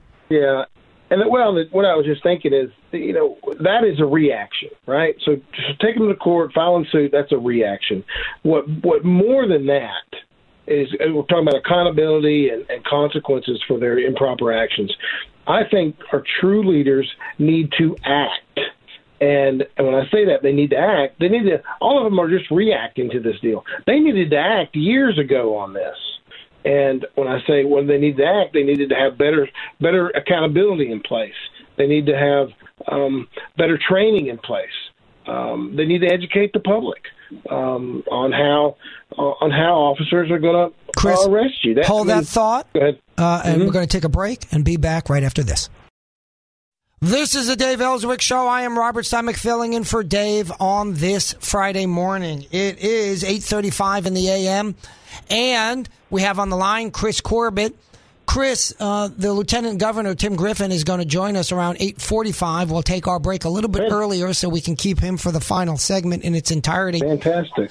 I want to talk with you in the meantime about an issue related to all that's going on here and everything that we've been talking about. Each of our examples builds upon the other. We started with Heather McDonald pointing out that the claim about systemic racism in law enforcement across this country simply is unsupported by the evidence. We read the Penn State law faculty resolution that makes claims to the contrary, essentially that we live in a systemically racist country. And as I just pointed out, that is not supported. And we talked about how the statements were significantly overbroad, and indeed the statement by the law faculty that we need to have open and honest conversations about these topics, while true, seems not to be honored in practice. I don't know about Penn State, but in general. And the perfect example, perhaps, of that was when a white student wrote a white professor at UCLA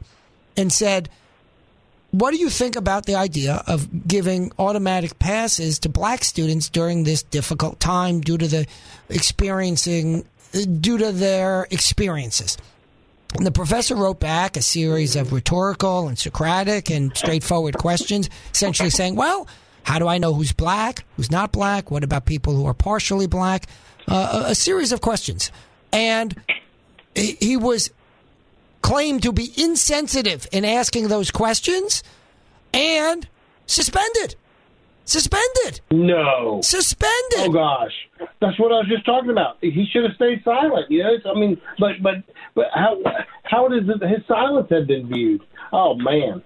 Right? And so that's the problem. When the people at Penn State... Was he suspended with pay or without pay? I don't know. It's a good question. It makes a difference, no doubt. But nonetheless, many of us who go into teaching, don't get us wrong, we like to get paid, and I don't think many of us could afford to do it without getting paid, but we also like to do our jobs.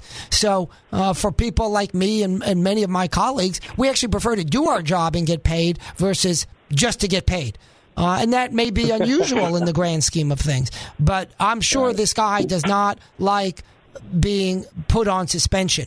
And it's really remarkable. This guy engages with this student and asks a series of questions, and they decided that, you can't engage that way. You can't have that communication. By the way, to be clear, he baited him, right? Well, I don't know, because the white student that wrote the white professor seemed genuine in his interest. It's a fair question that the student asked, and apparently after the professor wrote him back, the student kind of even apologized. I don't think he needed to apologize, by the way. I think he's perfectly entitled to ask the question. But the student seemed okay with the professor's response, took no offense at the response, but somehow that response was shared. So maybe the student shared it with somebody, and other people took offense at those comments. Let me tell you, the questions were largely as I described to you. And they were rhetorical, they were Socratic, and some were just plain straightforward, none of which, all three categories, are perfectly appropriate fashions in which to ask questions, particularly as a professor.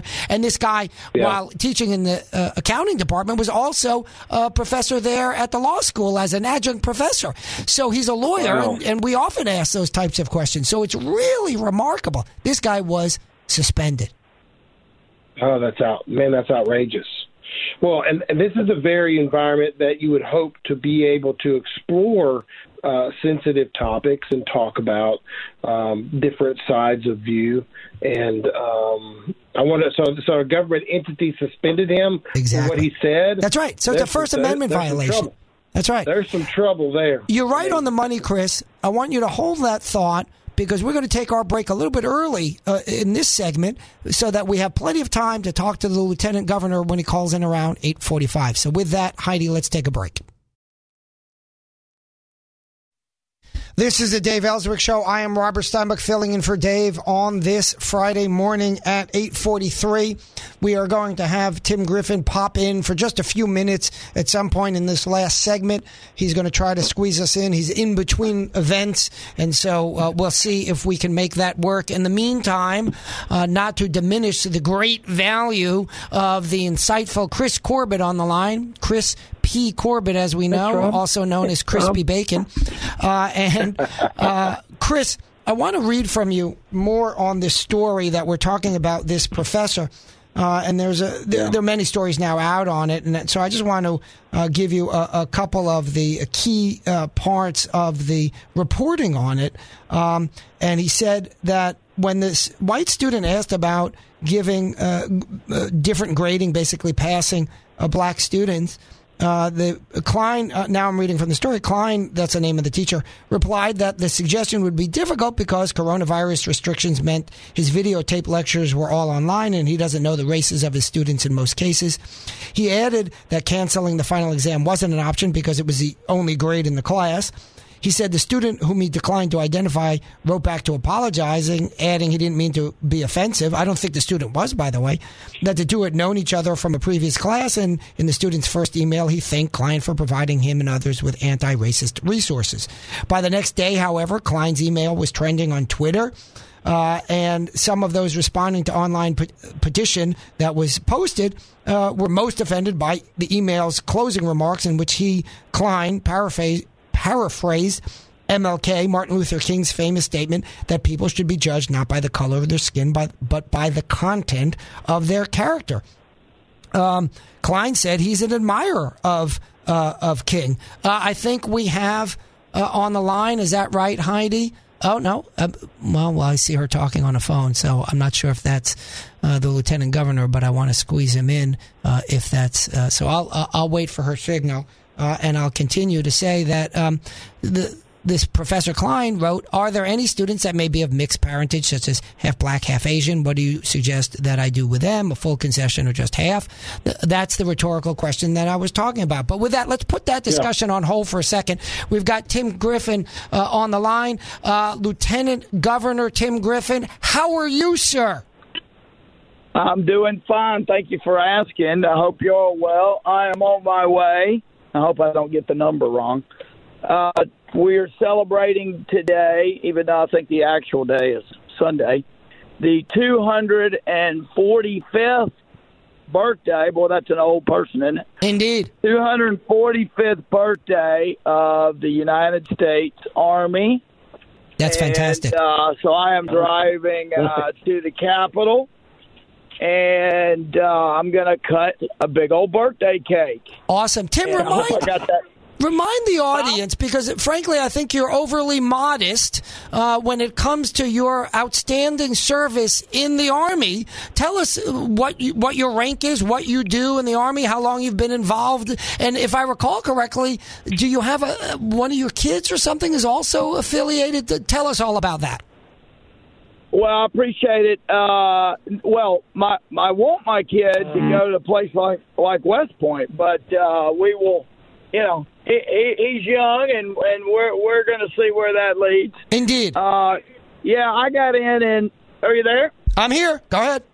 Okay. Yeah, I got in 1996, and been in 24 years, and I think they're going to allow me 6 more years before they kick me out. So I'm a colonel now. I command a unit at Fort Bragg, North Carolina, and we support 18th Airborne Corps, 82nd Airborne, USASOC, which is Special Operations Command, and 1st Special Forces Command. Bunch of USACAPOC, which is a psychological operations people. So we got a great unit over there. I love the Army. It's been an honor. Yeah. It's been one of the most productive things of my career, and one of the good decisions I made. Well, I think it's wonderful. You're a full bird colonel. That's no easy task to attain. It's really something remarkably admirable. If I recall correctly, you even served on the ground either in Iraq or in Afghanistan. Isn't that right? Yeah, I was in Iraq in 2006, and so I tell you, man, I have gained. I hope the Army's got something out of me, but I can tell you, I've gained a ton from it.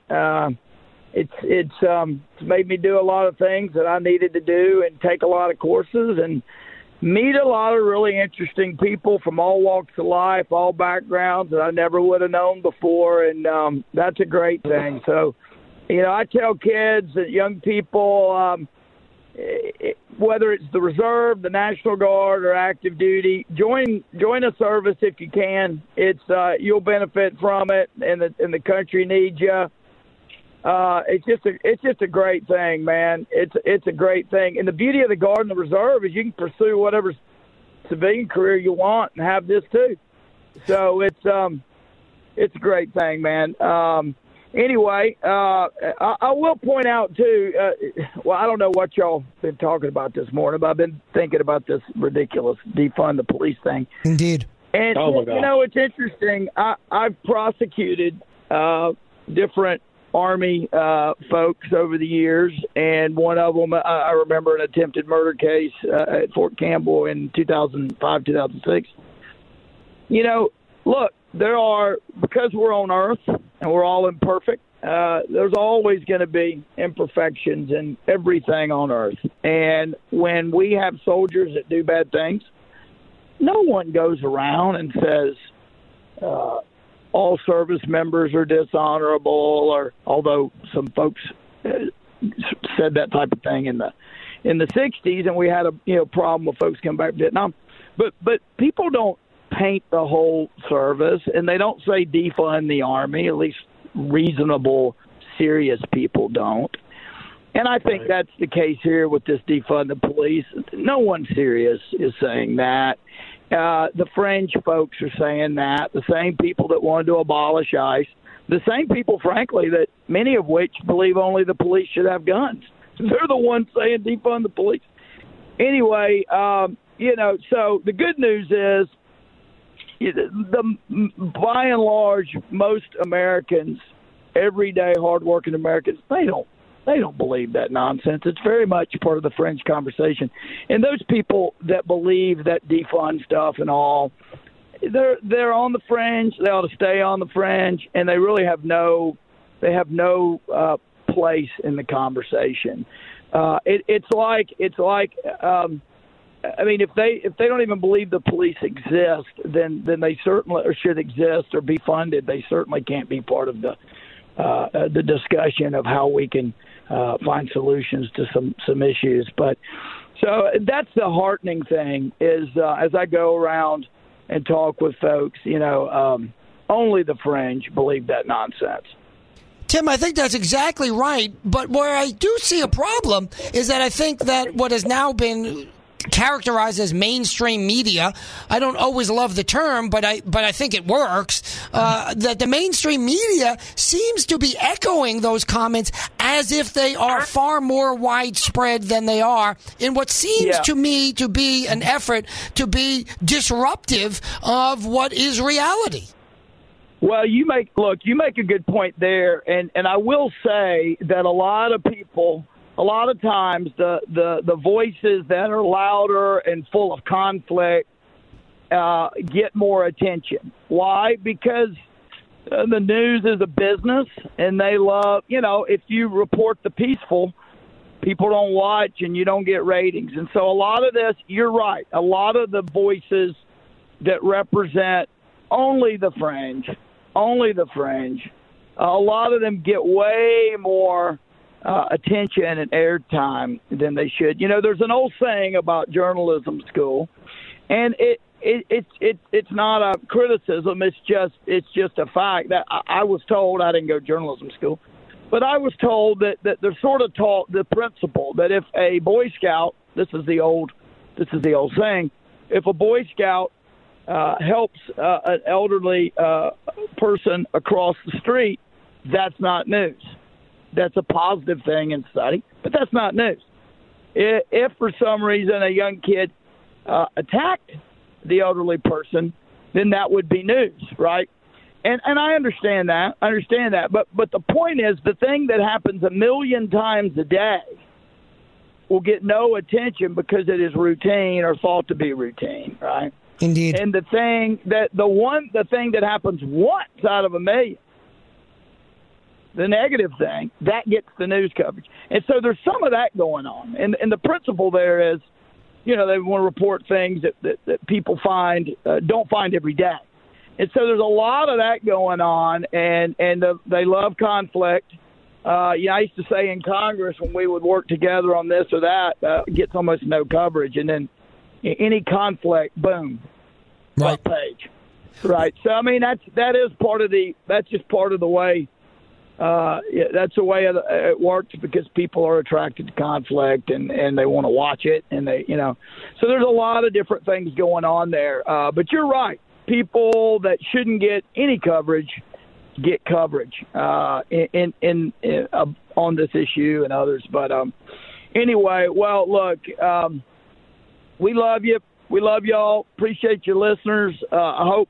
I got to get in here. There's a 2-star general in here, and last time I checked, 2-star is two ranks above a colonel. Although I'm not in uniform today, I'm there as lieutenant governor. I still remember where I stand. So the 2-star is in here, and we're going to cut this cake, and we're going to practice whatever guidelines we're supposed to practice in the Capitol.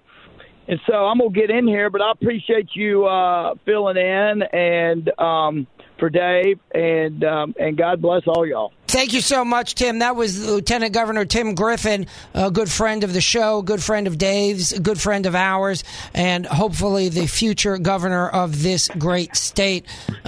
Tim Griffin really has a remarkable background. We focused during this conversation on the fact that he's been serving in the military for, what did he say, roughly 25 years. He served in Iraq. It's really and he's very modest about all that.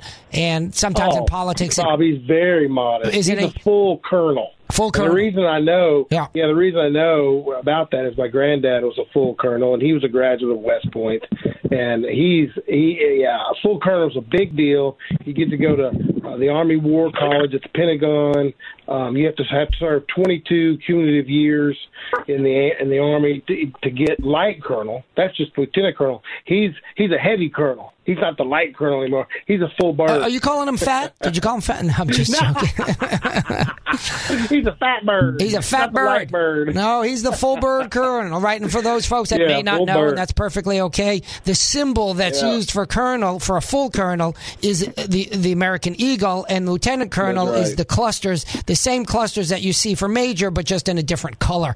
That's correct. And that's called lieutenant colonel, and sometimes people abbreviate that nicely as light colonel. But yes, it's really, and of course, again, for those that may not know, colonel is the rank just before 1-star general, before general. And so it's really... That's exactly right. Exactly right. Right. It's quite an impressive accomplishment for Tim Griffin, and it's really an honor and a privilege to have him on the Dave Elswick Show. He really adds to the conversation. And as he did, right, it's really remarkable. He was tied up, and apparently someone broke all the radios in his car and his house because he wasn't listening to the show prior thereto, I'm jokingly saying. But didn't his comment about defund the police build exactly on what we were saying here? Right on point. Great analogy. No one's calling for the defunding of the Army because one Army officer did something stupid and illegal. Exactly. We did have that. What was it? The Secretary of the Navy that we got rid of. Not we, but was gotten rid of when he was acting, I think, in a stupid fashion. He fired that commander of the. What was it? The aircraft carrier. I forget the name of it. Yes, that's I don't remember. I can't remember the name of the ship. Yeah. In any event, we've only got a few minutes left, Chris, and we've been about 2.5 minutes, I think, and we've been talking about this UCLA accounting professor who was fired for posing the questions that I read to you before Tim Griffin got on the line, when a student who I think did honestly wrote him and said, should we consider giving black students an automatic pass given the events that are going on? And the professor wrote back and said, well, that's kind of a hard thing to figure out how to do, even if you wanted to do it. And then how do you break that down? Do you give, is it only for, what happens? I think he said, what happens if your student's half black, half Asian? How do you implement that system effectively is what he asked. And the student took those responses seemingly in a good fashion, but somehow the exchange got out there, and the lefties, the extreme lefties, came down on him. Remember, we discussed the Penn State statement that said we need to be able to talk about these issues openly and honestly. And here's an example of why people, particularly conservatives, I don't think this guy was a conservative, by the way. I think he's a liberal accounting professor. I think he is. Right. Yeah. But this he's on involuntary leave. That's right. Involuntary leave right now. Yeah. Yeah. For asking a series of questions and engaging in a legitimate legitimate discussion. And that's the problem that we see these days, right? Where the left says, well, we need to have an open, honest conversation about these things. And what they mean by open and honest conversation is you better repeat exactly what I'm saying, or we are going to drum you out of the business. The same issue came about when they tried to kill the op-ed, or they didn't try to kill it because it was after the fact, but they said, New York Times said, we should have never published Tom Cotton's op-ed. Oh, my goodness. Tom Cotton broke the New York Times. He broke it. He broke it. Exactly right. Exactly right. So, we'll sum up with repeating what we talked about on Monday, which is Tom Cotton broke the New York Times because the delicate daisies can't abide having a reasonable opinion from a conservative expressed anywhere near them, and they view that as violence. They're not even able to have an open debate. And so when you hear them claim they want to have an open debate, no dice. We done?